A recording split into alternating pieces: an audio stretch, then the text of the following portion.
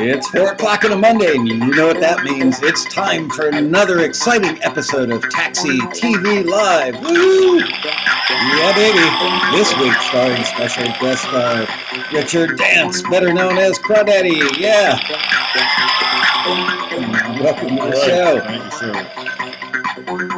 And thank you, fake band. Thank you, fake audience. Let's get open the real audience. There they are. Slowly filtering as musicians are prone to do right into that chat room. Hello, everybody. Mark Doyle, Paulie, who got his first placement. Congratulations, dude. Peter Rayhill, Amanda, Giza. Let's see who else we got there. Craig, Bob, Gloria. Anyway, James, how are you? Glad you guys could join us today. So Richard was here last year, about a year ago, and 2 years ago prior to that. And he originally came on the show and played some tracks that he'd done with his band, the Jethro Sexuals, and I was just absolutely blown away by just how much pocket and groove there was. And he came back last year, played more stuff. He's got a lot of stuff in a lot of libraries, but the thing that I love about him, other than just being a great guy and a friend, is the fact that he captures that live human feel better than almost anybody I can think. A lot of it has to do, as I jokingly say, with his right hand. Not going down that road, but he does have just amazing feel in his right hand. So, welcome back to the show. And Thank you, sir. he makes my life easy because he comes with a plan. So tell these guys what we're going to talk about. I mean, the basis of everything is feel, but lay it on them. Yeah, well, feel is kind of elusive. It's kind of abstract, and I think it comes with years of experience, or if you happen to be born with some talent. But it's kind of that third thing, and there's a lot of ways to define it. But if something has feel, it feels good when you hear it, and that I think that's the key thing to it. It just feels good when you hear it. How often do you use a live drummer versus drums on a computer or out of a box? All the time now. Yeah, I've gotten so used to a live drummer I can't, and I'm too lazy to learn drum software. So But I remember some of your stuff did have some drum software on it that I listened to, wasn't it? yeah, the first 2 years I had my little Boss drum machine, Yeah, that's right. I remember and it, and I was still. You wouldn't have even known. well, we were talking about that on the first show because we were playing some stuff when I was using that machine, and we were talking about how if you have other live players, it'll make the drum loop sound better. Yeah. But what I didn't explain and what the reason it really worked for me was I wrote my bass and guitar parts to the drum pattern, whereas most people will, I don't know what most people do, but a lot of times you create your tracks and then you try to find a drum loop or a hook or something that kind of goes with it, and you might modify it a little bit to Right. flow with the other instruments. But I literally would write the bass part right to the kick pattern, and then a guitar would be comping against that. So it sounds like, and this is the other important thing about feel, it sounds like the players are listening to each other. Well, Quote unquote listening. So that duh. yeah. Well, you'd be That's the way it was surprised. done back in my day. Yeah, you'd be surprised how much music is pretty well put together, but it doesn't sound like the players have any individual personality and that they're listening to each other, if that makes sense. No, and looking at each other, line of sight I always found in the studio was a really valuable thing. And sometimes I actually learned this from Neil Young on the rare occasions we had anybody else in the studio with us.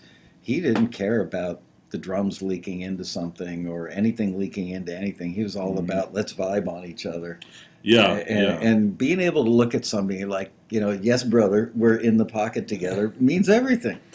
yeah. That's the key. So that's one of my rules. Is priority one is listen to the other players, whether that's somebody real in the studio or in a club if you're sitting in or whatever, or if it's listening to the track that you're playing with that maybe another taxi member recorded, and then send it to you. you have to really listen. How much collaboration stuff do you do? And one of the reasons I'm asking is, oh my gosh, I forgot to finish that edit today. I'm working on part two of the Collaboration Nation panel that will go out in our next newsletter, and I was supposed to Oh, nice. deliver it for a final edit today before it goes in Recording Magazine. I forgot that. Shoot, we're gonna eat a fast dinner tonight.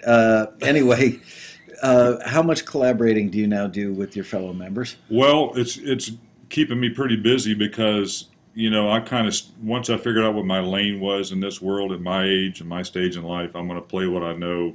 Some of it gets signed, that's fine with me, and my style is kind of defined.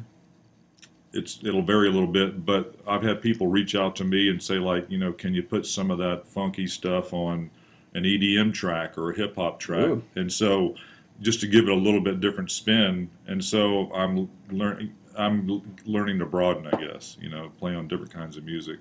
How does that feel? Because Albert down... King will fit anywhere, How does that feel playing on like an EDM track? Oh, I love what it. you do. I love it. I did some stuff with Michael Jones. He does that kind of real aggressive EDM stuff, and I'll just send him like 10 guitar tracks, and he just kind of hacks them all up and does stuff with them, and I don't know how he does it. Where'd you meet him? Right. At the road rally? Yeah. I've known him a few years now. I've done 4 rallies, and Cass, who I worked with last year, I'm doing stuff with a new singer out of Texas, Michelle Leverett. Nick Moxham over in the UK. He's super creative brain. He just has got a color mind, and it's just fun working with different minds, because when you do your own thing all the time, it gets a little one-dimensional. That's what when I was doing the first draft or the first edit of that interview from the panel last year. I was working on it last night before I went to bed, and so many of the people on the panel said that same thing. That just getting outside of your comfort zone and your own head by collaborating just brings so much to your world. It's not that you're always giving to them; you're getting back too. Yeah, it works, and you get more libraries, because stuff Right. that, different Right. kinds of libraries that wouldn't normally take my Southern soul funk stuff. So it helps. We all help each other, I guess I should say. So let's jump right into some music, because I know that you brought a lot, and Richard did something really cool. By the way, it scared the hell out of him. I called him on Thursday or Friday last week, said, I just had a realization. If any of the stuff you're going to play on the show is already in libraries, oftentimes YouTube will mute the show when we do the archive version on YouTube, because the libraries have copyright stuff going on. Unbelievable. Yeah, so we didn't want a muted show, so I had him pare the list way down, and he only brought 18 things, but a lot of them are, well, you know what, just explain what we're going to do. Yeah, just short little stuff. So the first thing, I have a friend in Tempe, Arizona. He's a great engineer and producer, and he's worked with some big names. And I said, Clark, man, when you're thinking about a band, how to bring them in and record them and produce them, what do you do first? And he says, well, if it's a band with all the regular rock or whatever solo instruments, I get the bass player and the drummer in the studio alone, and then maybe bring in the lead singer. So there's no guitars, there's no organs, there's no horns, no backup singers, and you just kind of set the bass that way. So when I was thinking about that, I went, wow, what if we played just 10 or 15 seconds of a piece that I've done that's, you just hear the bass and the drums, just 10 seconds. So you hear where they're connecting, and then we just play the next track, which will have the full band. So you kind of hear what's underneath it. Does that make sense, people? I don't know. We'll try it. So really just the first track up, this is just an example of a bass and a drummer on a rock track. How do you tell how loud it is over there?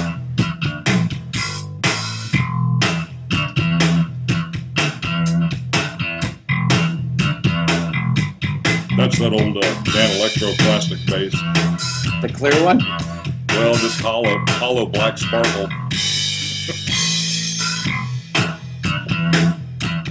So you get the idea.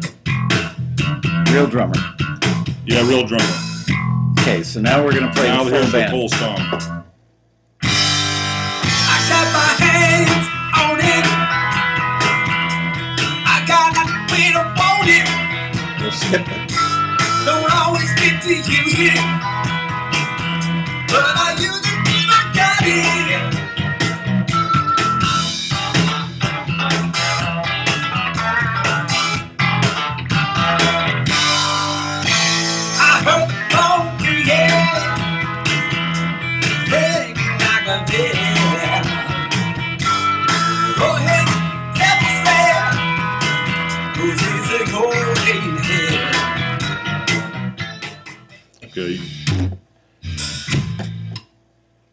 Okay. I like that little dude.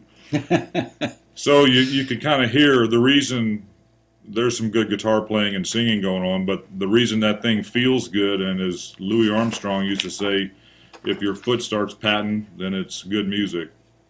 And, you know, Duke Ellington, if it sounds good, it is good. But I think, my opinion, the reason that song works is because the bass and the drummer are listening to each other. Yeah, these guys always say if I look like a bobblehead, I'm doing that. Which is about as funky and groovy as I get. They know the music is good. So You don't know how to popcorn anymore? No, never did, never will. Somebody actually said, let us know, I think it was Paulie, maybe said, can you tell us which instruments are real and which ones are software?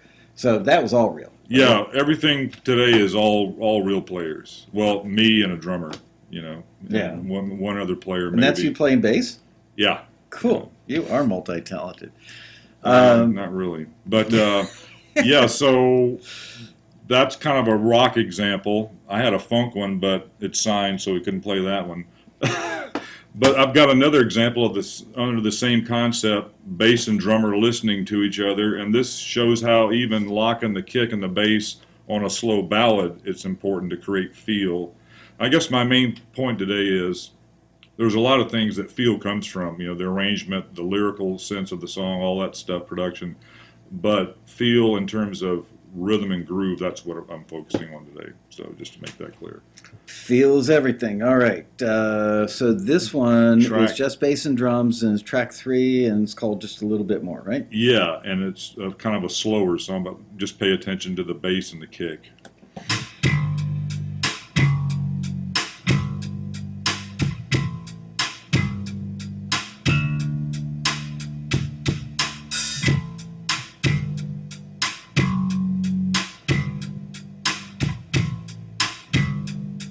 It sounds almost like something you'd learn in elementary music class on the day for week 1.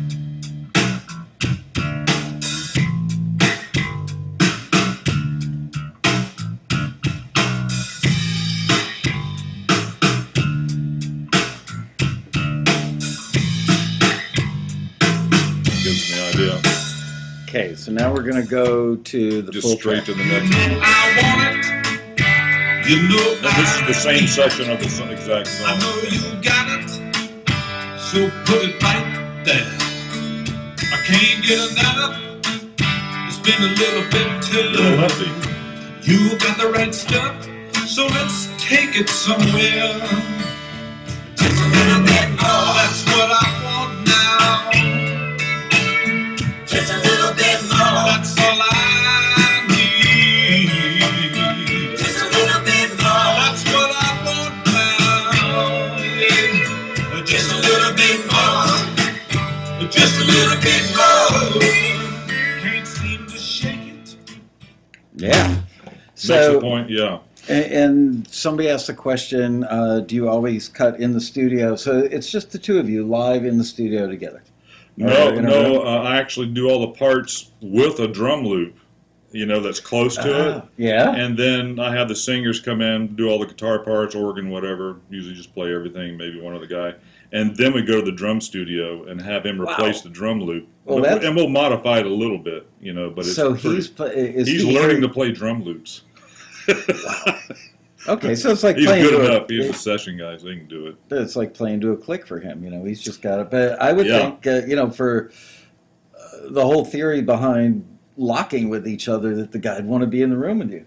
Yeah, well, that's ideal. But to get all these knuckleheads in the same room at the No, same I mean time. just you and the bass player, you and the drummer, if you're playing bass. Oh, right. No. I hope none no. of your knuckleheads are watching the show, by the way. No, they live in another world. Okay. They don't even know what taxi is. That's okay. But Well, we could change that. yeah, I believe me, I've been pushing it. But anyway, so yeah, it's kind of a weird setup. You'd think I would be in the room with the drummer. Yeah, But- it's ass backwards. I know. You lay your bass part down for feel with the drum drummer. with the drum loop, With the loop, yeah. and then go in and overdub the drummer. Yeah, and actually on these songs, I wasn't using a loop. I would put a click down, play the bass part with the click, Yeah. and hopefully all the notes land in the right place. And then I'll get on a pad and just tap out the kick and the snare, tap out the hat on another track. I literally create the drum beat. I got lazy later and just started writing loops. But I tap them all out, and then we take that to the drummer, and then I sit in there with him the whole time. How long does it take him to lay down one song on drums when you bring him the bass part and the? Once it's all set up on in his files and he's ready to record, maybe 30 minutes, And an does hour, he modify, or do you modify to taste? Oh, yeah. Whatever you've laid down loop is just for reference, so you know the Yes. song parts, and then so if he wants to add a fill or change a fill or something, Yeah, we got to make it real. He's got to be able to feel, because he's hearing the guitars and everything, when he plays it. He's not just hearing the bass parts. So, yeah, we're accenting stuff. It's not just exactly what I tapped out. Man, It's kind of weird, but, I like working with real drummers and telling them what to do. Any particular attention paid to the lead vocalist being mindful of the kick drum? Yeah, because that was me. So I was mindful of the own kick I had just written. Do you sing most of your own stuff? No, I don't sing very much. I've tried to get good people to sing. If it fits me, I'll do one. McGaith is asking, what's a click track? It used to be a metronome with a microphone on it, then electronic metronomes. It's just tick, tick, tick, tick, just something that the band hears in their headphones so that they don't speed up or slow down too much. Yeah.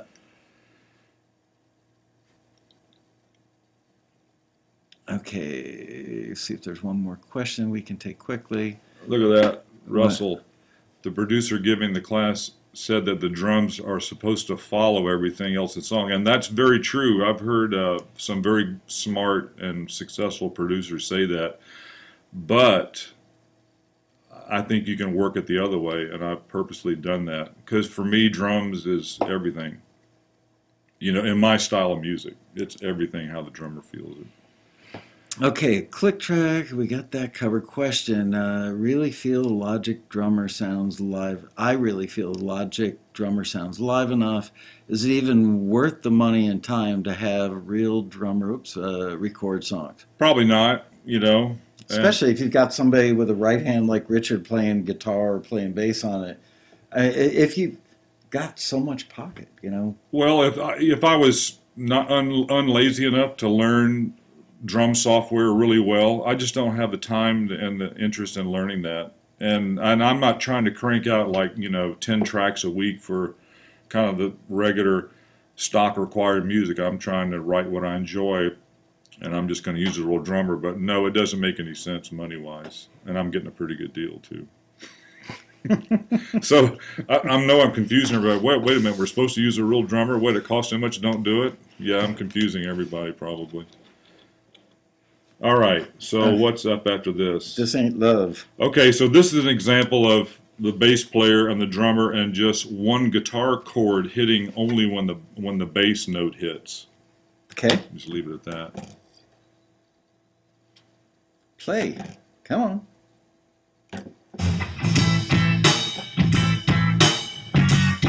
Can you hear the guitar? Yeah. Drums are kind of loud. Oh, here, I'll turn them down.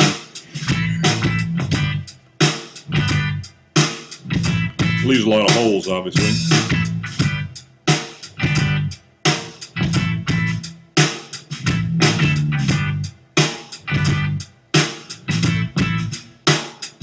Got the idea?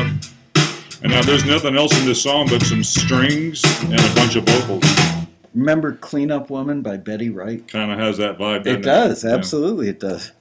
Anything around 90 BPMs, the cleanup woman. All right, so here's the full track. Yeah. When our eyes turn to stone, we turn the storm to what are we supposed to do? We touch, we feel, we push, we shove. We're in this together. This ain't love. We touch, we feel, we push, we shove. We're in this together. This ain't love. We touch, we feel, we push, we shove. We're in this together. This ain't love. On the hand. We feel, we push, we shove. We're in this together. This ain't love. We touch, we feel, we push, we shove. We're in this together. This ain't love.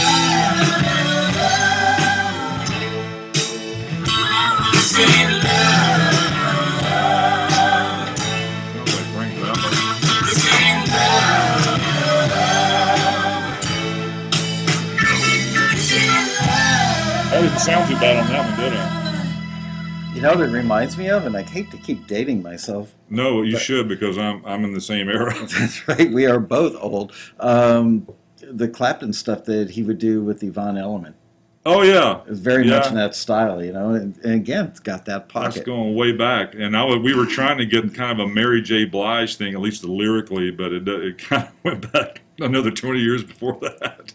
But anyway, so that's an example of that's just one guitar with a bass player and a drummer. Everything else is vocals and strings, and there might have been a little, hip hop clap in there or something. Um, Somebody just noted how it's funky and it's simple.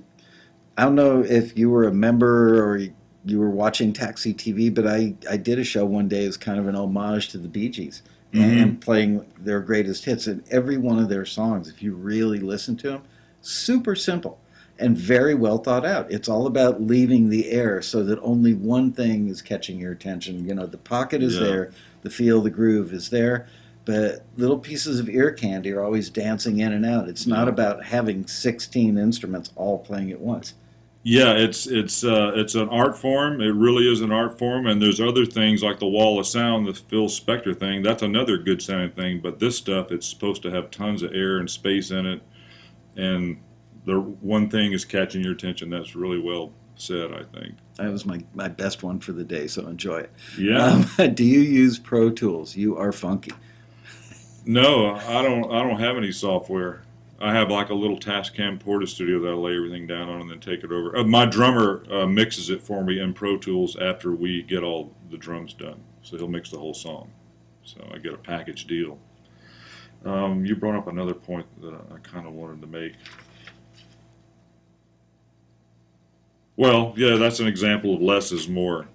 Where you're talking about the Bee Gee parts, one part here, one part there. I love this quote from B.B. King. My guitar playing is simple like Southern cooking involving only a few ingredients, so I had to become a good chef, It is like cooking. And a buddy of mine, I opened for BB years ago once in Singapore. Another buddy of mine kind of got to know him, and everybody thought he uses these big monster strings. He uses like eights. Wow. He's like, really, you use eights? Because you think he's doing these big, heavy bends on these big strings. And he says, I've only got about 16 licks. That's what he said. But he knows how to put them together with the right, right thing in the right place. Didn't you live like in Saudi Arabia or somewhere at one point in your life? Yeah. Worked on oil fields, or in oil fields? Yeah, 6 years. And I had this amazingly lucky setup because I had a couple of bands over there. You're looking for something to do. And the oil companies would bring in major acts to play for all the oil industry people, kind of like the USO plays for the military.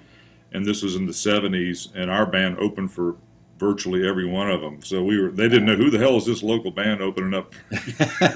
But we opened for Kenny Rogers and Dottie West and Dolly Parton and B.J. Thomas and the Bellamy Brothers and all these old 70s bands. Yeah. They weren't old then, though, were they? Well, they were kind of at the peak of their career, or right past the peak. They were starting to move into the Vegas circuit, And the weird thing was, my uncle Monk Arnold in Atlanta, Georgia, was the agent that sent a lot of the bands there, but I didn't know he was a music agent. He wasn't a guy that I was in touch with very much. You thought he was a secret agent.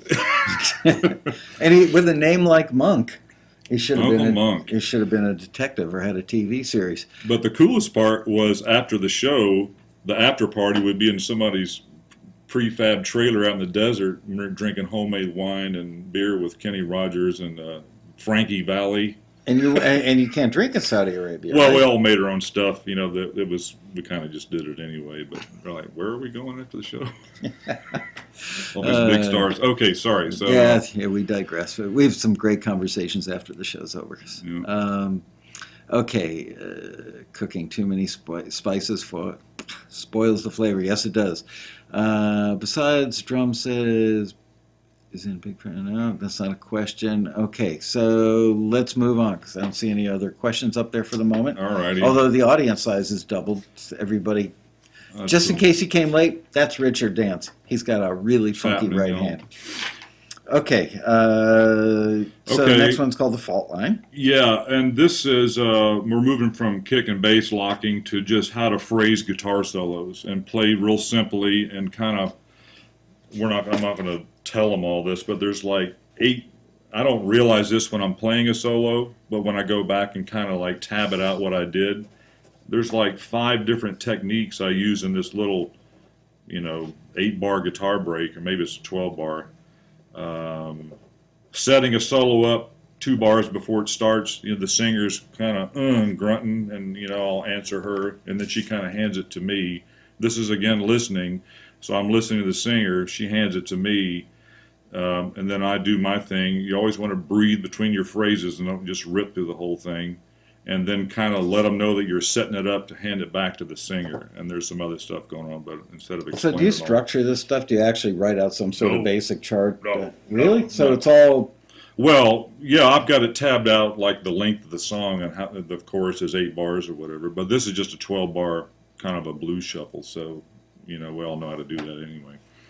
Some of us do, some of us don't. Let's have a listen. So this is This just is a just solo. the guitar solo. All right.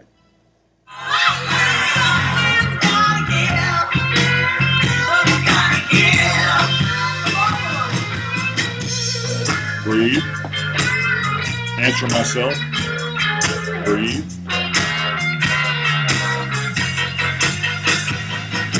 Drummer hears me.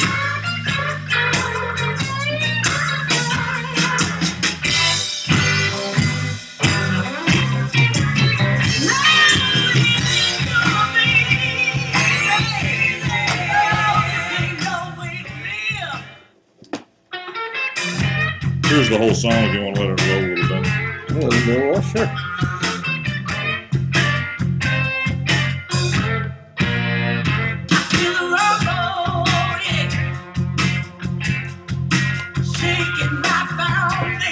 My slide, I'm drifting again, lane drift. This badass singer. Never mind.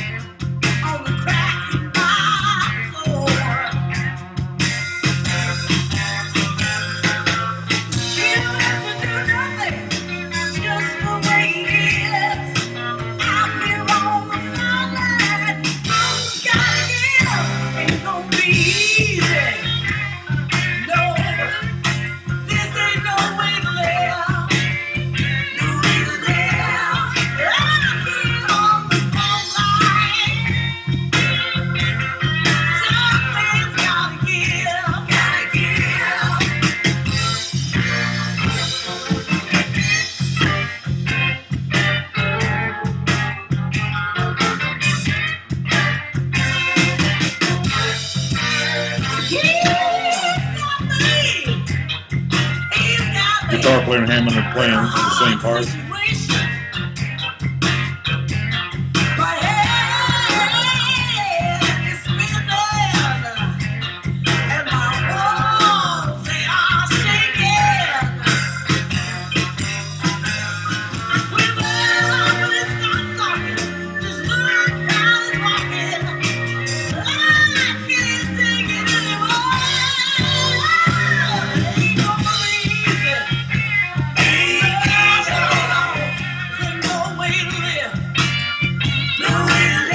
Blues is more fun when you give it a gospel feel, I think.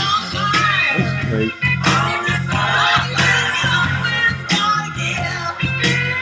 That's what we came to before.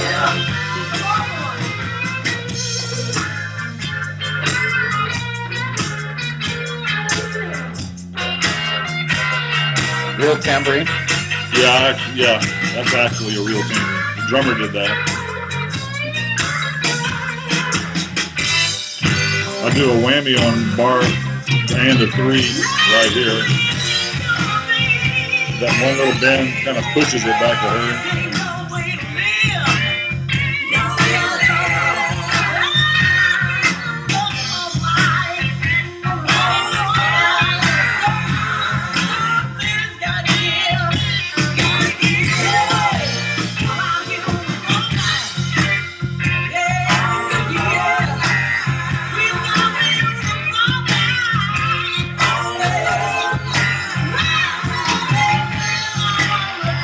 All right, Lasco Fade. Sorry. Too many good questions going by, but Somebody opened for BB in '65. Who's Tune Up? is it- Wow, that's impressive. yeah. Uh, do you ever put horns on your stuff? Do you have horn players that you work with? No, I got one track in here that may have some horns on, but they're fake. All right, I'm introducing you Okay. to Paulie. Who, Oh yeah, I know Polly. yeah. Yeah. All right, Yeah, I you just need haven't. Paulie to be laying some horns on this stuff. Yeah, I know. I know. It's like put it on the docket. I'll get to it. Man, Yeah, that could be a big Mad Dogs and Englishmen kind of horn section or Tower Power or whatever. Yeah. one of these days, somebody asked before where you live. He lives outside of Phoenix. Where do you live? I live in Tempe? the city. I live Oh, downtown. Oh, that's Yeah. right. I want to come out one day I and know. record you in the full band in a I studio know. It's on my mind, Michael. I on can't. on a piece of 2-inch tape using Okay. all my old school stuff. To I might do know a that. place where we could just have that already set up, but I got to get them all in the same town, and some of them are moving away. But when you said that, I didn't forget it. All right, I've got it written down. Gotta do it. Yeah. Okay. Anyway, Questions? yeah. Somebody asked, who were your influences and where did you grow up in the South? Where did you learn? Because you have kind of a Southern bluesy. Yeah, I grew up down there. You know, that's the Down great where? Gulf Coast, Oh. Pensacola, Florida, New Orleans, Tallahassee, Mobile, Houston. Grew up all along there, but mostly grew up in Northwest Florida. Good music's in the water down there. With all due respect to Chicago and New York and L.A., it was all born down there, 40 years ago, 60 years ago. And when you're around it, it just gets there's millions of great players in these no-name towns in the South. You can just walk in any little juke joint, like, listen, those guys play. So it's just everywhere down there. I was at an outdoor festival yesterday in a park, and there was a band from Israel there, and I'd say the guys probably in mid to late 20s, maybe a couple of them 30, 31. And they had two young ladies fronting the band, two singers, 17, 18, 19 years old. That band was absolutely, and I can't even pronounce their name, but that band was so ready to like Really? tour, just smoking hot. They reminded me of Gloria Estefan in the Miami Sound Machine before they were famous. I lived in Miami and used to see them before Oh, they yeah. really took off. And this band had that thing. I love great music. I love great musicians. Yeah, if it sounds good, it is good. And Yeah. yeah, it's just I don't know how to explain it. You can nowadays with technology, no matter where you grew up, you can hear anything from any era. But I'm a big fan of the Roots era, which started in about 1948. Louis Jordan. Have you ever had a chance to record at Muscle Shoals? No, that's on my bucket list, and I just emailed the bass player from the Swampers, David Hood. I haven't heard back from him. I said, because one of the studios has been turned into a museum. Am I No, sliding no, away? you're fine. Okay, and I haven't heard back from him. I've heard you can go in there, and three of the guys are still alive, and you can do a track with them, and I would love to do that. Wow. But that's the Golden Triangle, Memphis, Muscle Shoals, Nashville. Stax Records was in Memphis, and then of course the Meters in New Orleans. All those great studio bands. Here would be the Wrecking Crew. Back then. Yep. Okay, one Somebody more question. Somebody asked if it probably went away. I can scroll up a little. It was a relevant question. Those are my favorite ones. Seems like since you have singers, a drummer, maybe a Hammond player without any specifics, are those tracks fairly expensive to produce? And how's that work with making money from libraries? Hope that makes sense. Yeah, I'm playing everything myself except the drums, and then I bring in maybe one singer. So it's not that expensive for me to do. But it's not, and I'm not trying to get a ton of music and a ton of libraries. If I was 30 years old, I probably would have taken a different route. Mhm. With all the education you get from Taxi, there's a lot of lanes you can get in, and I just wanted to enjoy it. And I I try to write songs for singers, and I submit them to when it kind of matches, and most of the times it doesn't. But when they get in, this is a question for me to you, Michael. Okay. If you're staying in kind of more of a roots or classic sound, do those stay in libraries longer because they're needed when they come in out of favor versus if you're just cranking out the latest thing that goes out of favor in 6 months? I mean, both ways are valid, but you know what I'm Probably is the right answer. It would almost require me hearing the individual pieces of music to say that one sounds like it'll be in there for a while. asking. Clearly, oh God, not EDM. What kind of music am I thinking of that was like really popular 2 years ago? I always draw a blank on this. Well, when I first joined Taxi, everything was ukuleles and whoa, whoa, whoa, and a lot of ukuleles. That still surprisingly is It's still hanging going. on. Yeah, Yeah. it is, and everybody's shocked by it. But look, it works in a lot of TV commercials more than anything. No, So I'm that talking could about be a style that stays around for a long time. ukes are very inoffensive. They're friendly. Mm-hmm. I Um, love them. I just don't get into. I don't play it, but yeah. You'd be wicked if you did. What's a style of electronic music everybody was so into like 2 years Trap? ago? No? Maybe uh, somebody will tell us. Dubstep, thank you. Dub. Yeah, dubstep. It's like every third listing was for dubstep a couple of years, like 4 or 5 years ago. And then it really calmed down to almost nothing. And then just recently we've seen a little bit of a pickup in that. But I mean, dubstep's been around in one form or another for years. I mean, go back to having roots in London, I think in the 60s, if I remember Wow. correctly, which surprised me when I learned that. But so things like that, yes, they're a fashion, and a lot of it is dictated by what TV shows are out there. Yeah, yeah. They're the ones that are creating the sound that's needed. Yeah. They're telling you what they need. So I totally get that, and I tried to go down a bunch of different roads. I'm the same stuff comes out of me, so I'm just going to do what I do and try to use the best players. And Your stuff could get used on, something on food TV, especially if they were doing something down in the bayou and they were eating crayfish, and they need some greasy blues to go along with that. no problem. Yeah. But there's a lot of guys that do that and do it quickly and efficiently. Well, anyway, Yeah, but you've got a lot of stuff that's out there waiting for that moment too, and your stuff sounds very authentic. We use the word authentic all the time in listings. The stuff we're playing here today, authentic. It doesn't sound like a library guy, and that's what people want. yeah.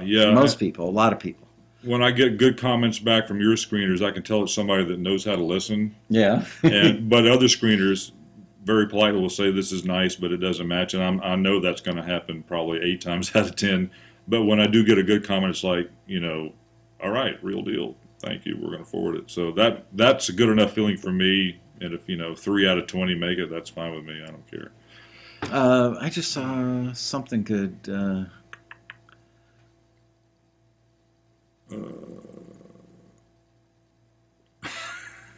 I don't want to sound like I know what I'm doing, but my wife loves it. That's got a lot of different. Somebody was talking about dub derived from 90 something. Adriana was listening to the show on her cell phone in a restaurant until she could get home and hop on. It's pretty cool. Oh, wow. I did a show from a cell phone one time. Okay, Oh, wow. question. How often do you submit to taxi listings nowadays? Are most of your placements through taxi or through your own contacts? I probably have, anywhere from 4 to 10 tunes always submitted a taxi, and so I get forwards out of those, and then like for all of us, as we know, once you start going to some rallies and you get one song and one library, it just kind of grows from there. So yeah, I've got a few contacts now at libraries. His greatest story, which he's being not bringing up, maybe it's humility, maybe he's just old and crusty. I don't know. It's an old but- story now. That's true. But his first rally, he was standing in line, and for some reason, it was a gentleman that owned a library that had never run a listing with taxi, and yet was a taxi member. And this gentleman happened to be standing in line next to Richard, and they hit it off. And next thing you know, Richard got like 100 of his pieces, and that kind I'll of never stuff. forget, it was 96 songs. Yeah. Wow. Yeah. in year one, I went, oh, this is going to be an easy business. And I got spoiled. Like, there was nothing. It was dead for a year. But I always anyway. tell people the registration line at taxi, people start lining up at breakfast time, for, I think we usually open the line at 4:30 or 5. And there will be hundreds of people in line all day. The staff and I always feel terrible. These poor people are sitting on the floor and waiting for hours, and they're taking shifts, going to the bathroom, bringing each other burgers and stuff. But it pays off. That line has made a lot of stuff happen. Yeah. Okay, Can so you walk us through your recording setup? Fender G-Deck amp, one Tele, one Strat, one Les Paul, and one plastic bass, and a Tascam 24 track. And I think I've got what's your microphone? It's like an AKG, about a $200 mic, just one mic. Like an And AKG C2000 or something? I don't know. I don't even know. If it doesn't have strings on it. Oh, and I've got a Hammond XK1, so that's why that Hammond sounds good. It's actually the B3 in the box, the first Hammond XK1, and then another Yamaha keyboard. That's it. So many people think you got to go drop No. 10 grand. Okay, let's listen to another one. So we are up Oh, to... well, where are we? We're still kind of messing around with how to phrase blues solos. We did the Fault Line. We'll do like Brick House? Little Brick House. Little This Brick is just the solo. Yeah, just a little solo section. It's just, again, it's about waiting, pausing, breathing between phrases, answering yourself, listening to the other players, etc. I answer myself all the time. My family chuckles quietly behind my back. Little brick house, 73. Oh, Lord.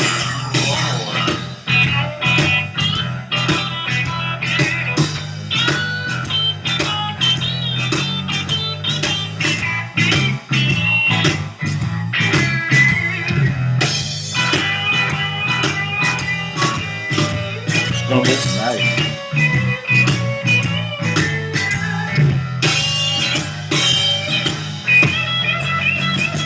He's always hanging out with the stars.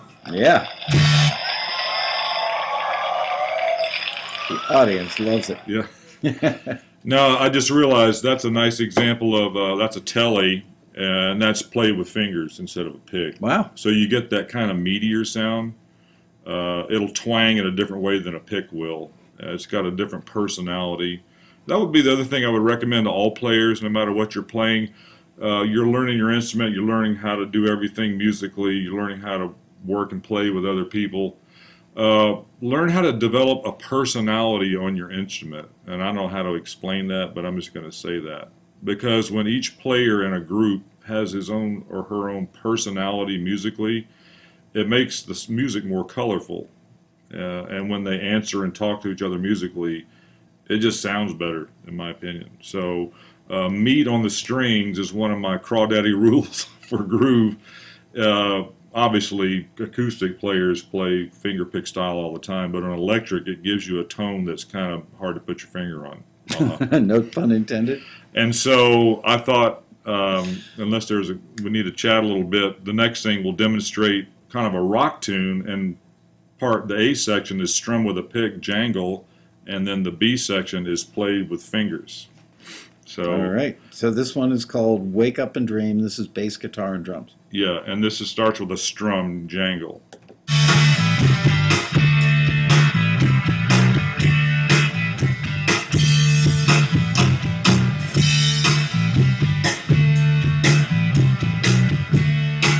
That's an intro or a chorus. Now the verse, fingers.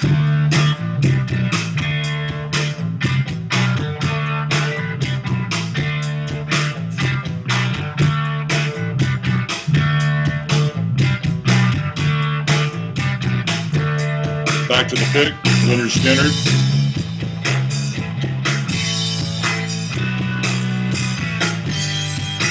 Fingers. Totally different tone, but it's the exact same setting, same guitar. What's the guitar you're using? That's probably a Tele and a Fender amp. Now the big jangle again with a pick. They're different emotions, you know. Yep. Okay. All right. Now we're moving on to the full band version of that. Yeah, right. With the lead part.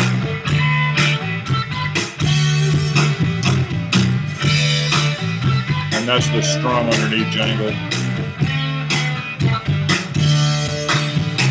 I was a child, running free and wild, didn't have a care, roamed everywhere. Teacher told me to sit still and still, and the boss man said I gotta work like hell. People try to tell me how to be, but it sure don't feel like me. I gotta wake up and dream, say goodbye to the big machine. I gotta wake up and dream. That's a fingered solo. Come on. Let me see your right hand, your fingers. Not too gnarly. No, I don't play that much. Calluses? No calluses. Yeah, so you hear the difference between the pick and the fingering, hopefully. It's just two different. And I was telling Michael that's the exact same guitar, same setting on the amp, same everything, but just pick versus fingers. And a lot of guitar players already know that, but I use thought it, your you know? fingers are just, I mean, I'm looking at it as right fingers. No, there's And I nothing. thought they would just be, you know, like, Well, they're just tough now, but there's no calluses. yeah. They're just tough all the time. But I don't play that much. Unless I get inspired. Wow. Somebody buys me a bottle of wine. So yeah, meat on the strings is another way to create feel. Obviously when you finger pick, you know, I'm probably using 3 strings, a thumb and 2 fingers on that song. And, you know, as soon as you pick it, you damp it, for guitar players. I'm sure there's parallels on other instruments, you know. What do you use pickup wise when you're doing a part like that and you're playing with your fingers? Do you tend to use the middle pickup or? Yeah. For my style of music, a Tele bridge pickup is usually always good. You just roll some tone off. You know, when you put a Tele tone up all the way, it gets a little in the hurt range, Yeah. you know. But I usually use about half tone on a Tele and, you know, slightly gained, you know, a Fender amp. So I don't use any pedals or any plugins or anything. I love it. Explain to them what slightly gained means. Well, you know, kind of that warm tube distortion. Right, but as far as the volume, how far up is the volume control on the guitar? How far up is the Oh volume? yeah, on the- yeah. I'll take that back. I didn't say that correctly because I don't know tech talk. But I usually got the volume all the way up on the guitar, half tone, and then if there's like a thing where you want to bring in more gain on the amp or more overdrive, I guess you call it overdrive, kind of a warm tube thing. But you know, if the options are 0 to 11, it's always 11, right? I put it on about 3 or 4 Okay. and just kind of hit it harder. Wow. It's so funny. People spend, you know, so much time learning software, and software does many, many wonderful things. I'm envious, and someday when I retire, I want to learn all this stuff. Me too. Me too. But I mean, this just sounds so good. And it's not even a pedal. Not even a pedal, mind you. No. All right, moving on. So now we are up to. We're jamming through this stuff pretty good. Yeah. Now, before we play this one, is this Need to Feel? Yes. Yeah. So, one of my crawdaddy rules for creating feel and groove is the power of the 2-bar hook. Everybody know what that is? A 1-bar hook. As opposed to 2 hookers at a bar? Bada boom.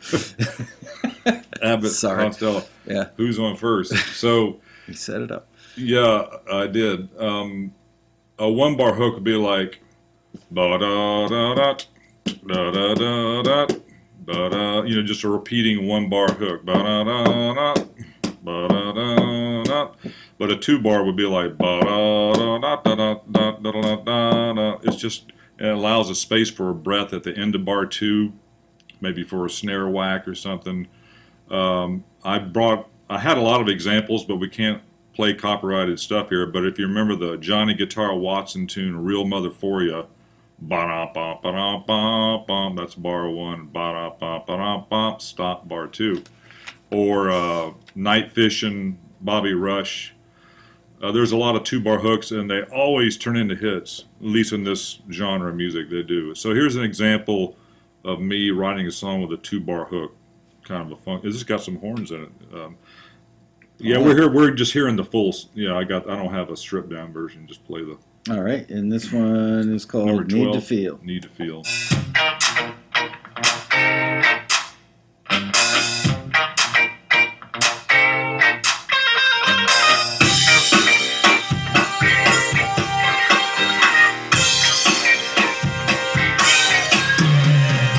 I need you to make me feel like I need to feel.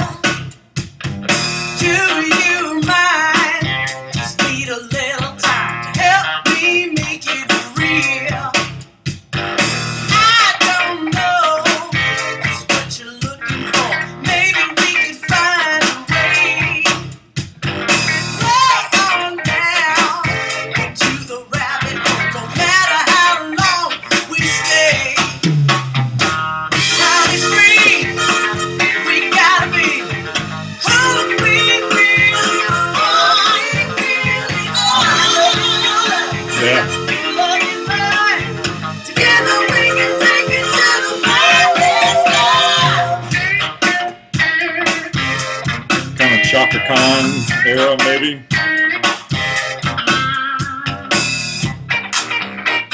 I need it. Those are fake horns. I did those. I need to feel. I need it. To make it real. I need you to make me feel like I need to feel. Do you mind? Just need a little time to help me make it real. Make it so great. We gotta be who we are. Simple bass part. My love is your love. Your life is mine. Together we can take it to the promised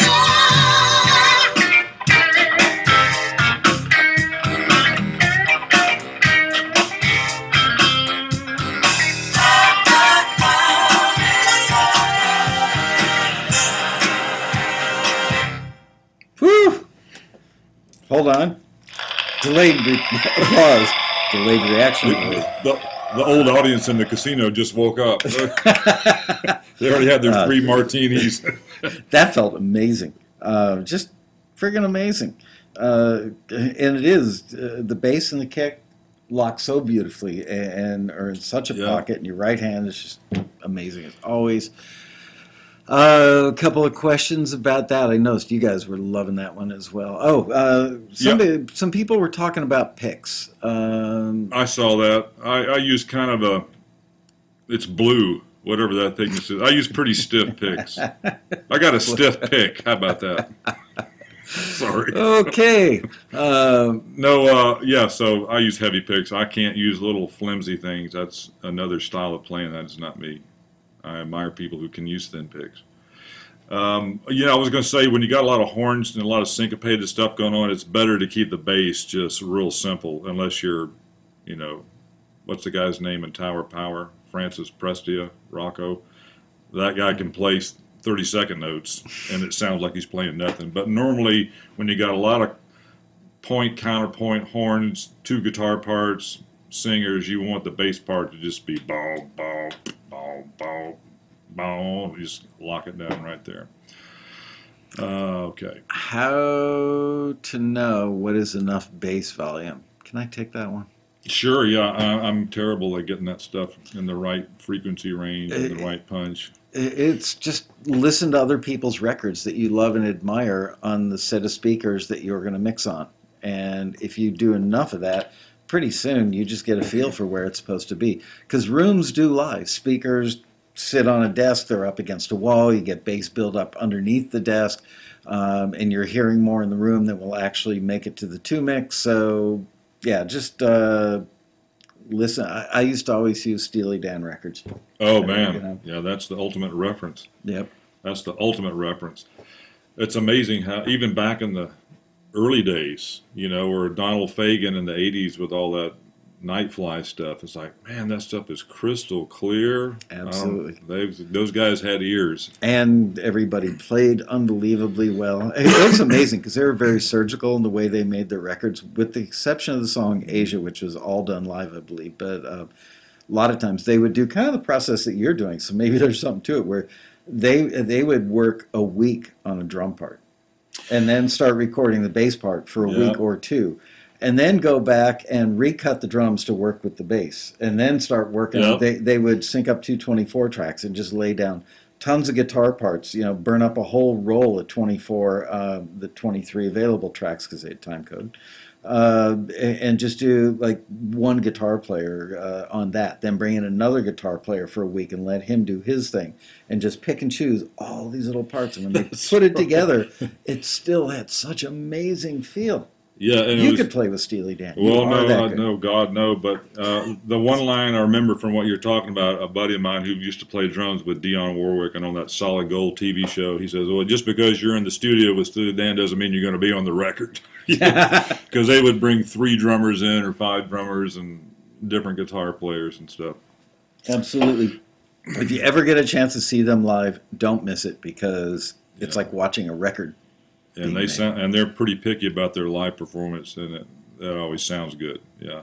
Amazing. Okay. What are we doing? Art of Uh, Surprise, Power of the 2-bar hook. Implied polyrhythms. Well, we'll play the song. I won't talk about implied polyrhythms. Why not? We've got time. We still got 33 minutes. Can we get out of here early? How hungry are you? It doesn't matter. Yeah. Okay. Andy was at the Best Freaks of the Bass aren't down there in the subwoofer realm. Yeah, I mean, Andy's like a really good engineer. He knows all this stuff in and out.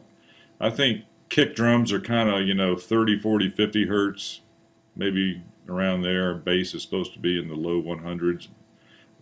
If there is a God, when nobody knows why he invented 300 hertz. Yeah. It doesn't belong in anything in general, you got to scoop all that out. But if you scoop too much, sounds weird. Yeah. But it's the fatal frequency. Any Any of you guys ever heard of gravity guitar picks? Just curious.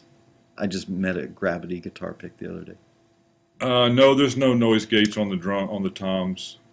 That was a question from Richard Charles. He wanted to know on He the drums. shapes them. My guy just shapes. He's kind of dialed in his EQ he likes, so they have a nice tight boom, and it kind of fades just the right length, the right amount of reverb and the right EQ. Does he put like feminine products on there or anything like that, or gaffer's tape around?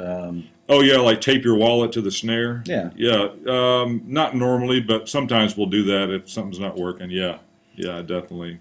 I had the opportunity. I was in LA working on a record and needed a control room for something, and I can't remember the name of the place, but Fleetwood Mac was in there doing, I want to say Rumors, one of the records. Wow.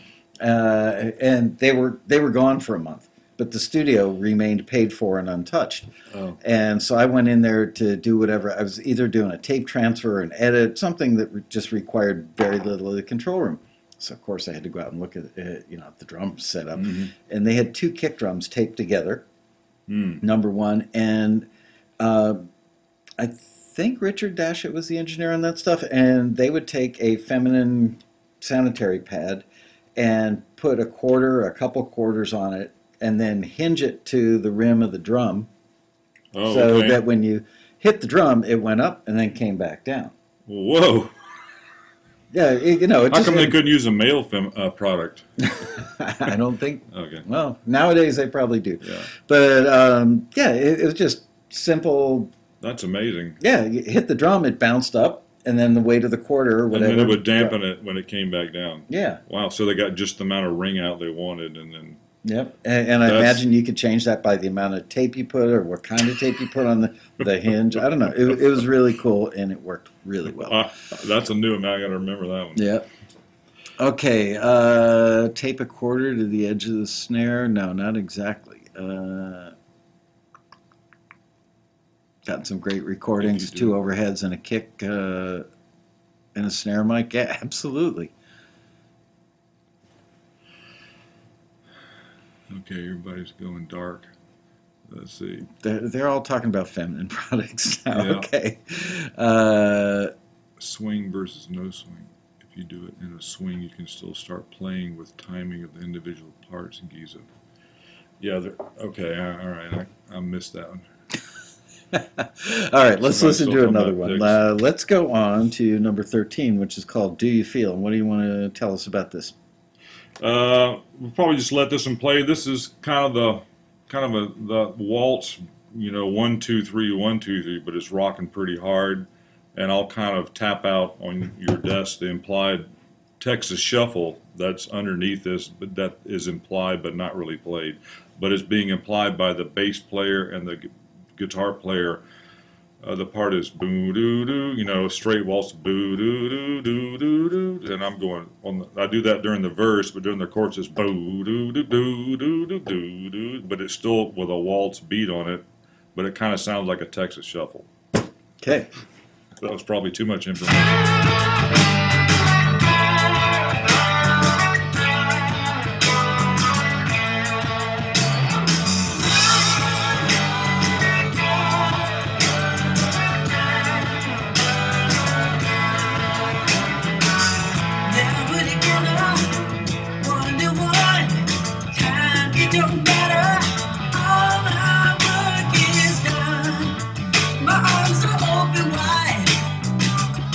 So go straight on the triplets. Now it's going to go.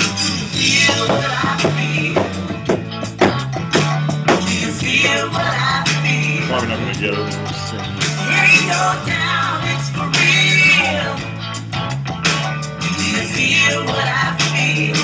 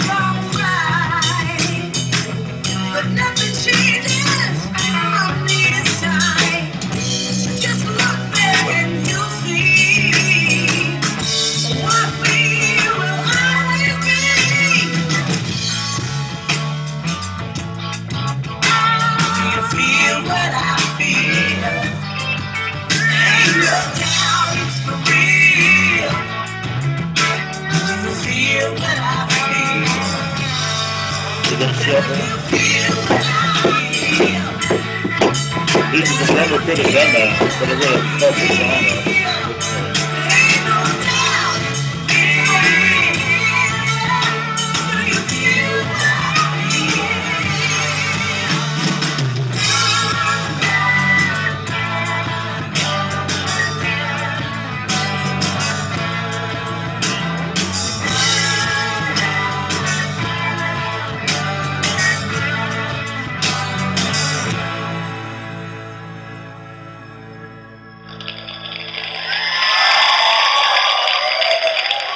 A couple of people were talking about, do you teach your singer the song in advance? Do you ever send her a rough track before, her session, or does she Not her. Really? She's a walk-in, bang it out in a couple of takes? First call, world-class first call singer. Just lucky. Phoenix is the weirdest town. There's all these incredible musicians living in this small town because they all tour with major acts. But they live there, and we throw bands together, Because they can't afford to live in LA anymore. Yeah, I guess. Yeah, and we're all getting a little older now. And that's a girl named Diana Lee. She's our age, and you're not going to believe who's, the 20 Feet from Stardom documentary. Yeah. She wasn't in that, but she could be one of those gals. She was 20 feet from Stevie Wonder, Diana Ross, Reba McEntire, Jeffrey Osborne, War. Wow. now. War. Well- She sang on War Records. Remember that band? Yeah, not only do I remember that band, but I won't say who the screener was, but we had a screener that worked here for about 6 years that was actually in War. Well, he probably knows Diana then. I don't know when she was with him, so I don't know. But yeah, it's, you know, she just walks in and she says, let me hear it once, because I'll sing a horrible scratch vocal just to give her the idea. And then, like that blues when she did that Fault Line Blues, that was one take Diana, one take. But yeah, obviously, if you're working with singers, you want to give them the track ahead of time to listen to it. In general, you know, just regular good professional singers, sure. It's funny. People are so reluctant to pay for quality, but very often you try to hire the cheaper person or the cheaper studio or the cheaper this or cheaper that. It ends up costing more in the long run because you get what you pay for. Yeah, and in our case, in film TV, it may never be good enough to get in, you know, because a lot of people can do great stuff with software. Not the singers, maybe, but Not yeah, yet. I'm totally a believer in quality. It's like location in real estate. Right. If you got a huge mansion in a neighborhood called Shots Fired, you know, it's probably not going to be worth much money. Okay. Yeah, she is, Cass. You're right. What did Cass say? So the other people She's just an amazing singer or whatever. So. All right. Question: exactly how do they know what you want them to sing? Well, I think he just answered it by giving them a scratch track. A pro can just, yeah, they can just walk in and hear it and just do it. And she's gone in 15 minutes. And she'll give me all the backgrounds and do all of them, you know, things that are a step, 2 semitones apart, and they're all in perfect tune every time. All the bars are at -5 dB. And then she says, I got to go. All right, here's your check. Bye. See you next week. Wow. Yeah, I'm lucky to have a singer like that. All righty. So, is that it? No, How we've we got doing more. on time? We're fine on time. We got 25 minutes left, and we've got 1, 2, 3, 4, 5 songs. Okay, well, here's Diana singing another one. I wrote this one. I'm doing a catalog with her right now. I'm going to probably be pitching it, you know, after we get it all mixed right and everything. But this is an example of a type of a soul tune. If you can, I try to make my music sound live, like it's in a little club, like a cool little R&B club, you know, old school R&B club. And if you've ever been sitting in a club, like a little R&B club, and the band gets up there and gets going, and they're going to put on a good show, and it's all great dance music, they'll usually open up with kind of something that's got a major groove, but it's not hitting you too hard. And I wrote the lyrics to kind of match the theme of the song, you know, get on up, move it any way you can. You're kind of encouraging the band to get out of their chair. I mean, the patrons, yeah, and get up on the dance floor. So All right. that's the idea. And it's funky.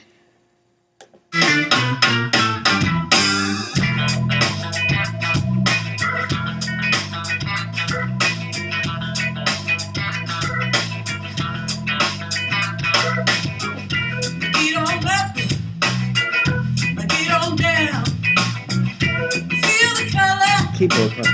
Yeah, that's all he's playing, yeah, or me. It don't matter which way Because I can't play you that hymn with the shit. turn. What I I can do that though. want is for you Oh, that's right. to just move it any way you can. Move it any way And you that's the can. Jimmy Smith hold one note down on Hammond and just kind of chirp. Move it any way you can. Move it any way you can. We're in this place by the ball line. Face to face, we're gonna see who by. Lay your troubles down, just put 'em right there. You know what's going on. The smell is in the air. Gotta move it any way you can. Move it any way you can. Any way you can. Move it. Move it any way you can. This isn't mixed very well yet. Move it any way you can. We all go round in this one big game. Find somebody to hold to. Don't even need to know the name. Push it, pull it, drop it, pop it, put it in the same place.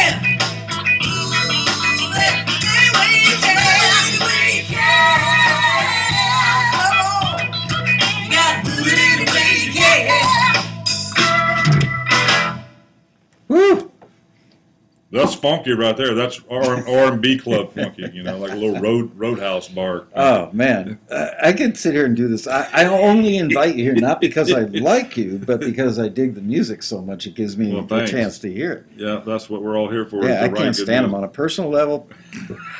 Not cool. But musically, I love the guy. Just kidding, of course. Thank But it's just that's mind-blowingly good. And it's Yeah. simple. Everybody's got a little part. They're listening, and each of those players has a personality, so to speak. That's the idea. I'm amazed you underrate yourself because you're a modest, humble man, but your keyboard playing, you know, it's what you don't play so often. Your bass playing is strikingly good. The guitar playing is just wow. Yeah. But you're good on all. You're not just good. You're excellent on all of Well, it. thanks. Yeah, and luckily I like groove music, which is simple, and the parts are simple, so I don't have to. You know, Hammonds, you got to be careful with Hammonds because there's a lot of information in one key pushed down on a Hammond. It's so intense, the color. So you little 2-note chirps. You know, Yeah. that's all you need. And your feel on it. Well, You know, that's I where mean, to that's put it. got so much to do with it. I mean, it's one thing to chirp, it's another thing Oh to- yeah.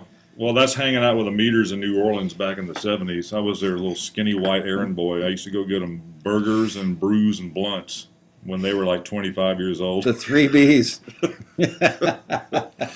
Got to remember Yeah. that. Burgers, brews, and blunts. Yeah. So anyway, I was listening to real good players when I was a kid.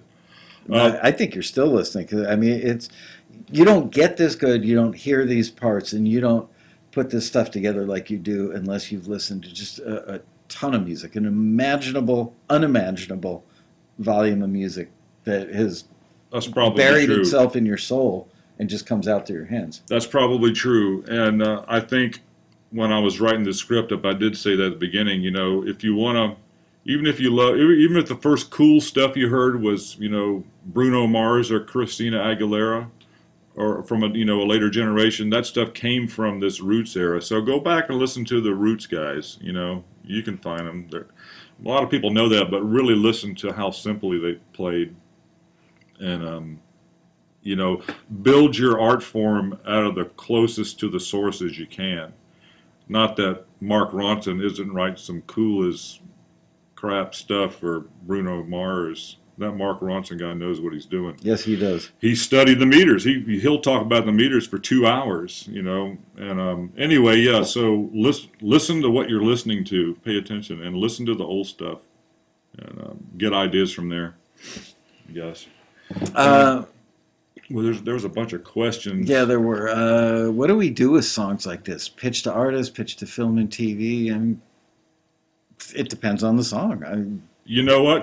Every once in a while, listings come up for Taxi where they want old school funk or they want old school soul, and I get on my computer every morning like everybody else, and it's usually right there in the subject bar. If I don't see old soul or rock or funk, sorry, Michael, I got to delete that one because it's not for me. Yeah. You know, so it comes up. It comes up all the time, and then if you get some in a library that likes that kind of stuff, they'll ask for more. People are talking about the going rate per track in Nashville is about $1,000, which seems high to me. Yeah, that's pricey. Yeah, it's really It pricey. better be. Yeah, I mean, most first or second call session people in smaller cities that aren't Nashville or LA, you know, it's low hundreds, you know, for everything. Wow. Yeah, even less than that. I've got a couple of singers that'll do it for $50.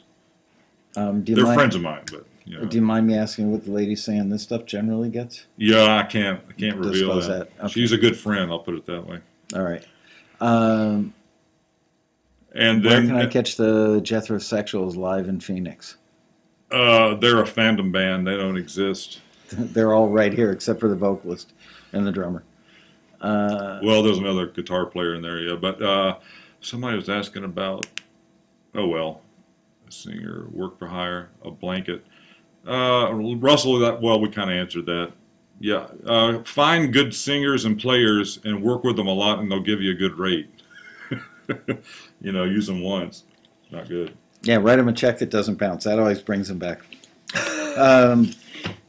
Moving on. This one's called Texas Teaser. This is a full song. What do you want to say to set this one up? It's just more. It's just kind of that.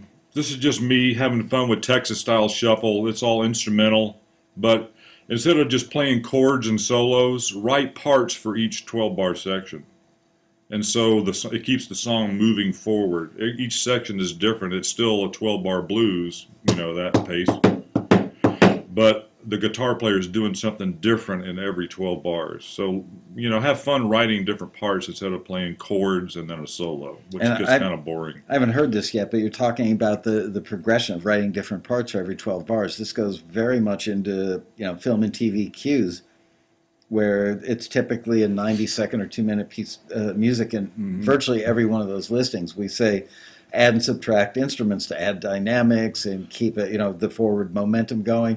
Because they don't want a verse, chorus, and a bridge necessarily, for a cue, but they need movement. They need forward momentum. So and 12 bars may be too long in a cue. You might need to do 2 bars or 4 bars because the time element is so short. Yeah, and on a 12-bar, a 12-bar shuffle is going to be about 20-something seconds if it's at a typical flat tire pace. So, but I put holes between the sections, so at the end of this 4 bars, blam, there's like a little hole where they can get in and grab it. Try to, anyway. I also noticed you don't have, speaking of holes between sections, one of the sins I've noticed during my entire career is people that finish a section of the song, like they'll finish a chorus, the first chorus, and before they go back into the second verse, they'll drop a couple of bars in there. Like the audience needs a chance to go, okay, now we're getting back to the verse. And it's just wasted time and effort, and you don't have that. You have a hi-hat thing, or you have a there's somebody leading it to the next section, Yeah. but there's always a hole in there where editor can get in easily, and like all you need is like a microsecond to get in there and grab the hat and take the next section. Sometimes it's funny. I did a show maybe a month or two ago about easy edit points. We hear members that have taken that so literally that they'll build in a whole rest after every section, just leave a hole. And God bless them for trying. But I had to do a show to say no. When they say easy edit point doesn't mean leaving a big gap, right? Which people would put Buddhist in like silence. a whole note rest, Yeah, right. Yeah. Well, sometimes it's effective, but rarely. That's like a real surprise when you leave an actual, say, a quarter note hole. That would really get people's attention. Oh, we had people. Did somebody just pull the plug out? We had people were putting a whole note. Yeah, I mean, that's right, exactly. Hey, Look man, it's around music. the room. I guess you can do whatever you want. All right, we're moving. We're just playing the Texas Shuffle. It's just me. This is kind of a one-take thing. All the parts are actually written out. I've played this song for years, and so I can play the whole thing and remember all the parts to it. It's about the only one I have left. And this is 15, Texas Teaser. Yes. Okay. Yeah. Here we go.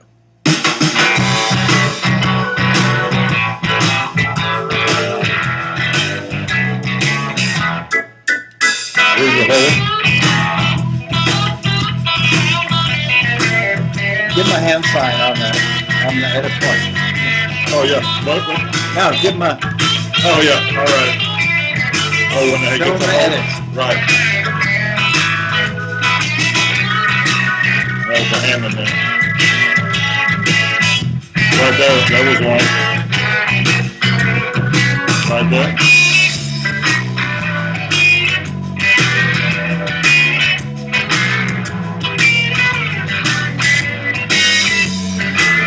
That's hard to bend to do. That's back string 3 notes bending. It's hard to bend that.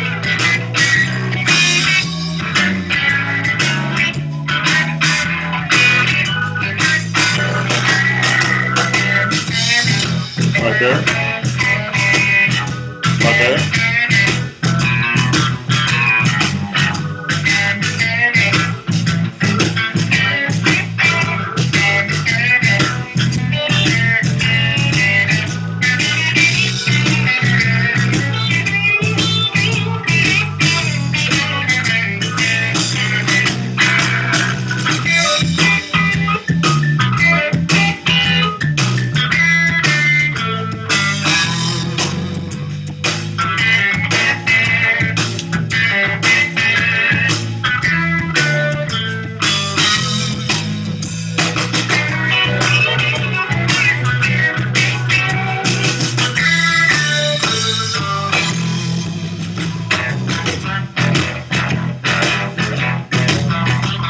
Freddie King right here.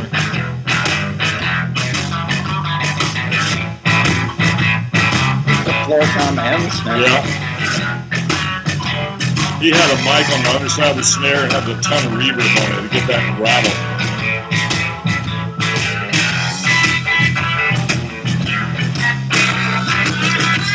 Paulie's actually right. I got an answer for that.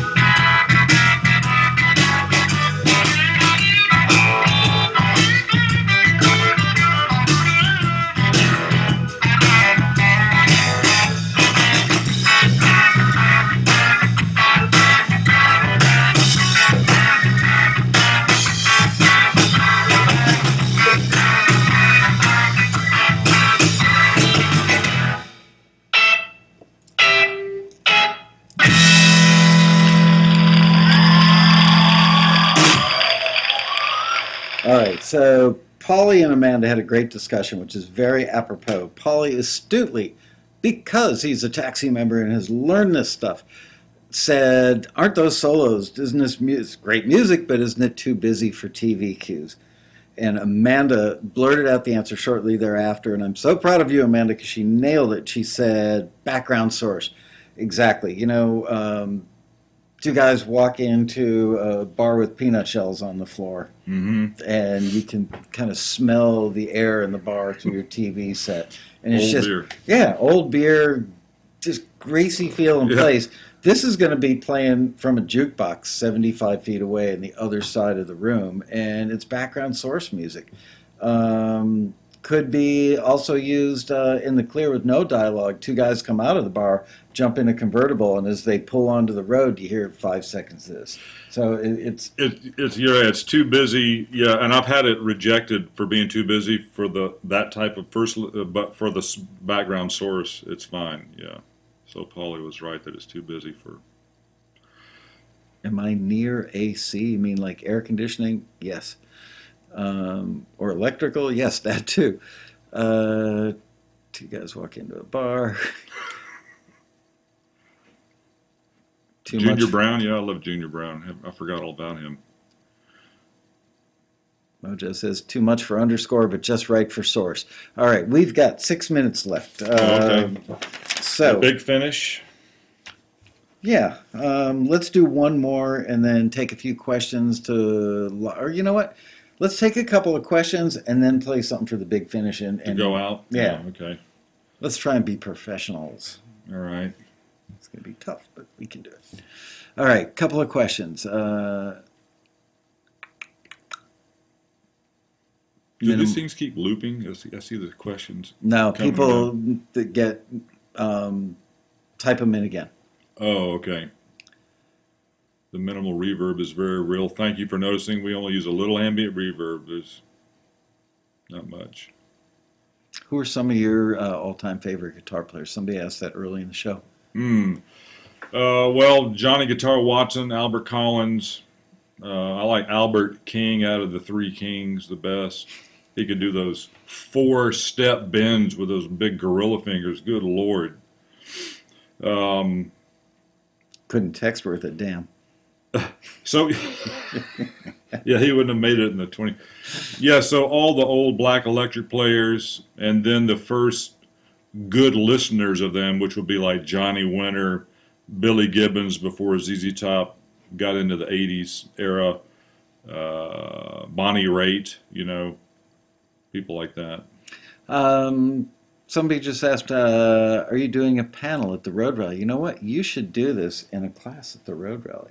I was going to actually talk to you about that after, because I think it would be helpful for a lot of people. Absolutely. Bria, can you please make a note to ask Angel to add Richard to the Michael reminder list so when we get closer to the rally.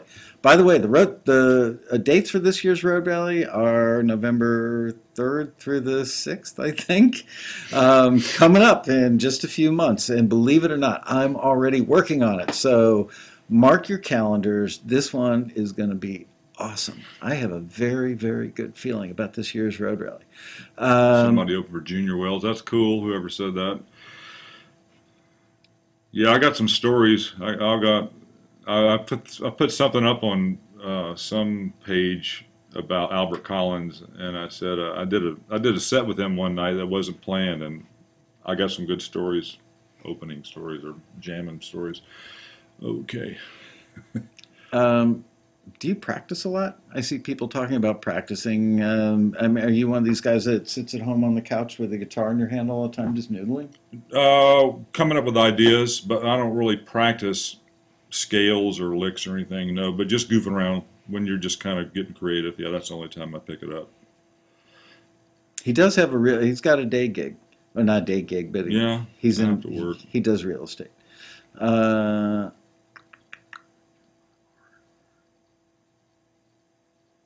Pine Top Perkins. Yeah, everybody's dropping old blues guys' names now. Listen to the Roots, people. yep. I don't, and the Roots is good, the TV band, but I'm talking about the Roots. All right. One more question. Come on, somebody give us a question.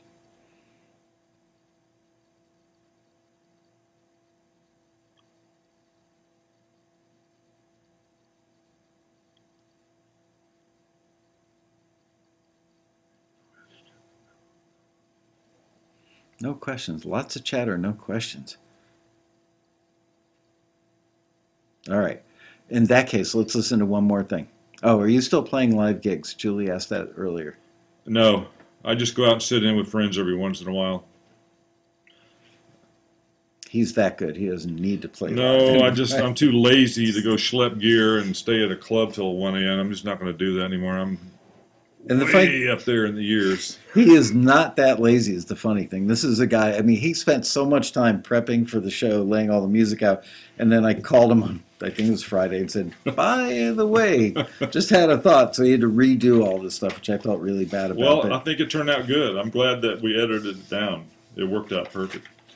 well, I'm happy to have you here. So let's listen to something. How do you know when a track is done? Mojo wants to know. Get away from it and listen to it in the morning and see if it stands up to the cold, hard light of day. And McGaith wants to know if your singers are work for hire or royalty based. Work for hire. Okay. I always offer them a piece of the action. They're like, no, I need my money, baby. So I'm not going to take no gamble on no film, TV stuff. Yeah, all right. So, What do you want to listen to? Do you want to play something from the record?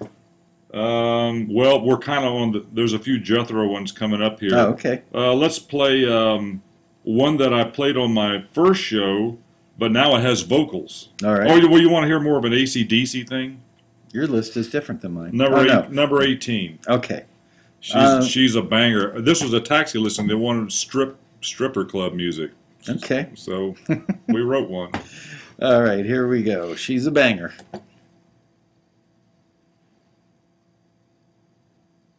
It's not playing. Doesn't like it. Doesn't like it. So there we go. Rocking a little harder. She's a little bit trashy. Oh, not a sassy. Another singer for hire. Yep. She's a monkey. This is Glenn Campbell's drummer. Singing or Yeah. playing? Singing. Wow.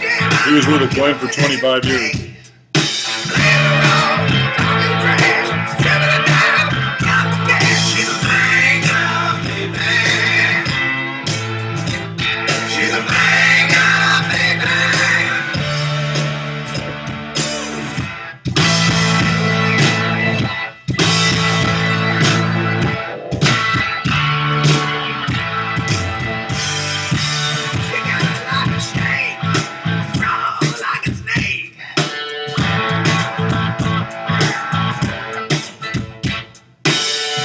Big holes. It's not a bad Brian Johnson. It's pretty good. Yeah.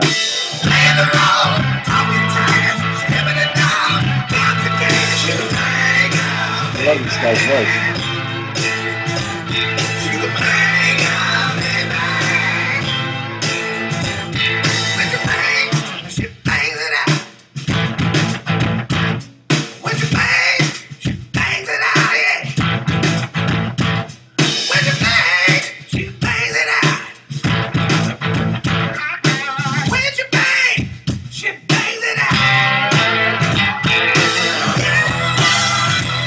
Little foxy lady honoring you.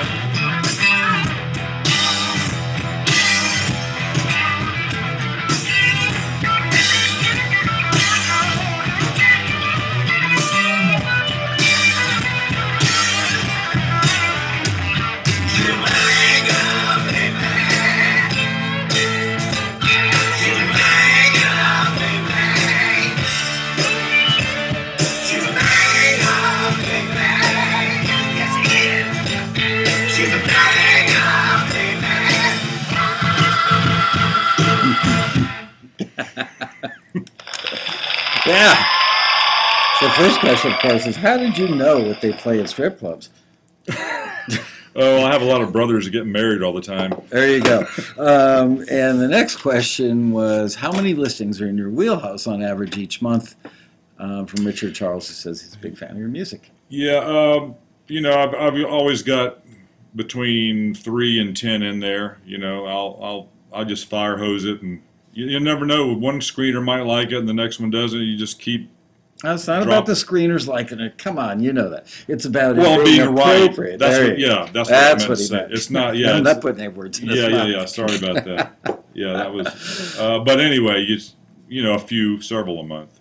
There's always got a few in there. I'm amazed. I just read a thing, I think over the weekend that went out. I am amazed by how many incredible listings, if I can pat us on the collective back as a company, Oh yeah. how many great listings go out and we see low submissions. It's like, are the members even reading these emails? Really? And we're sending stuff to people and they're going, this is awesome. First time, taxi users on the company side, and they're getting stuff from us and going, this is incredible music. Where do I get more of this? Yeah. We have a guy who's like practically legendary in sports TV music, and we ran some, I think 3 or 4 different types of rock listings for him. And he's like, this is great. Why is there more? So we Wow. have to rerun the listings. Listen, people. Yeah, we're astounded. We sit around going, where the hell? I mean, stuff that we used to get, 200 or 300 submissions for, now we get 78. And it's a numbers game. It seems to be, that a certain percentage, not that there's a fixed percentage and we don't work by percentages, but so much. I remember this guy got like, I don't know, 9 pieces on something, and he's like, I'll take all of them, but I want a lot more. I'm building a catalog. Wow. Yeah. Does that go in trends like over long periods of time? I mean, you've been doing this forever now. I have trends as far as the submissions going up and down. Weaker submissions, and then it gets busy. More people get active again. It's things like elections, summer vacations, holidays, things like that will definitely cause a trough. But it's almost like we feel like you guys are waiting for the 10,000. Perfect listen. Well, no, they're waiting for the 10,000. They go for the big money one, and then we get way too many. Not that it's too many submissions for us to handle, but it's obvious people are playing the lottery, and they'll go, okay, I know they asked for stripper rock for this truck commercial, and I'm going to send in blues rock, or I'm going to send in singer-songwriter, I'm going to send in circus music for clowns in a car. And it's like, what were you thinking? And they just saw the $10,000 thing and went, I got to do it. Maybe I'll get lucky and they'll just love my piece of music, even though it's not what they're asking for. Go to Circle K and buy a lottery ticket. Yeah. See which one fills up first. Yep. Neither one. But, it's heartbreaking when we get new companies that run a listing and they're dying for stuff and they're so shocked by the quality of what they get versus what they might get on their website. And they go, but I need more of it. And then we feel bad running a listing a second time. Like the members probably think that we're shy of listings. We're putting it out a second time. We're not. We're putting it out because they want more music. Wow. Yeah. Anyway. You think, is the library telling that person directly too that got in? I want more, yeah. Unquestionably. And they're not responding? No, they may respond, but they can't have too much of the same person either. Oh, right. I got you. And it's another thing that we find that libraries will go, well, I've got plenty of this kind of music, whatever the genre is. Yeah, but you've got 16 tracks by the same guy. Why wouldn't you run that listing again 6 months later or a year later and find 2 or 3 Different more artists. people? Yeah, just so your catalog doesn't sound like... I look at libraries catalogs online and I see, here's one genre where it's almost all the same composer. If I were a music supervisor, I'd be out of there in a hurry. Right, yeah, because yeah, boy, that's a whole nother thing that I don't even understand. I figure out when you talk about it how it probably works, but that's like a whole nother world to learn. Well, I guess our job is just to keep writing, right? Yep, and thank you so much You are for welcome. just showing these guys how to keep it simple, how to give it groove, give it feel. And with that, I say goodbye to my buddy, Mr. Richard Crawdaddy Dance, ladies Yes, and sir. gentlemen. Thanks for having me, Michael. Thanks, Richard. Always great to Bye, see you. y'all. Bye, you guys. See you next November. And I'll see you next week. All right, for another exciting, almost forgot the band, another exciting episode of Taxi TV Live. Bye.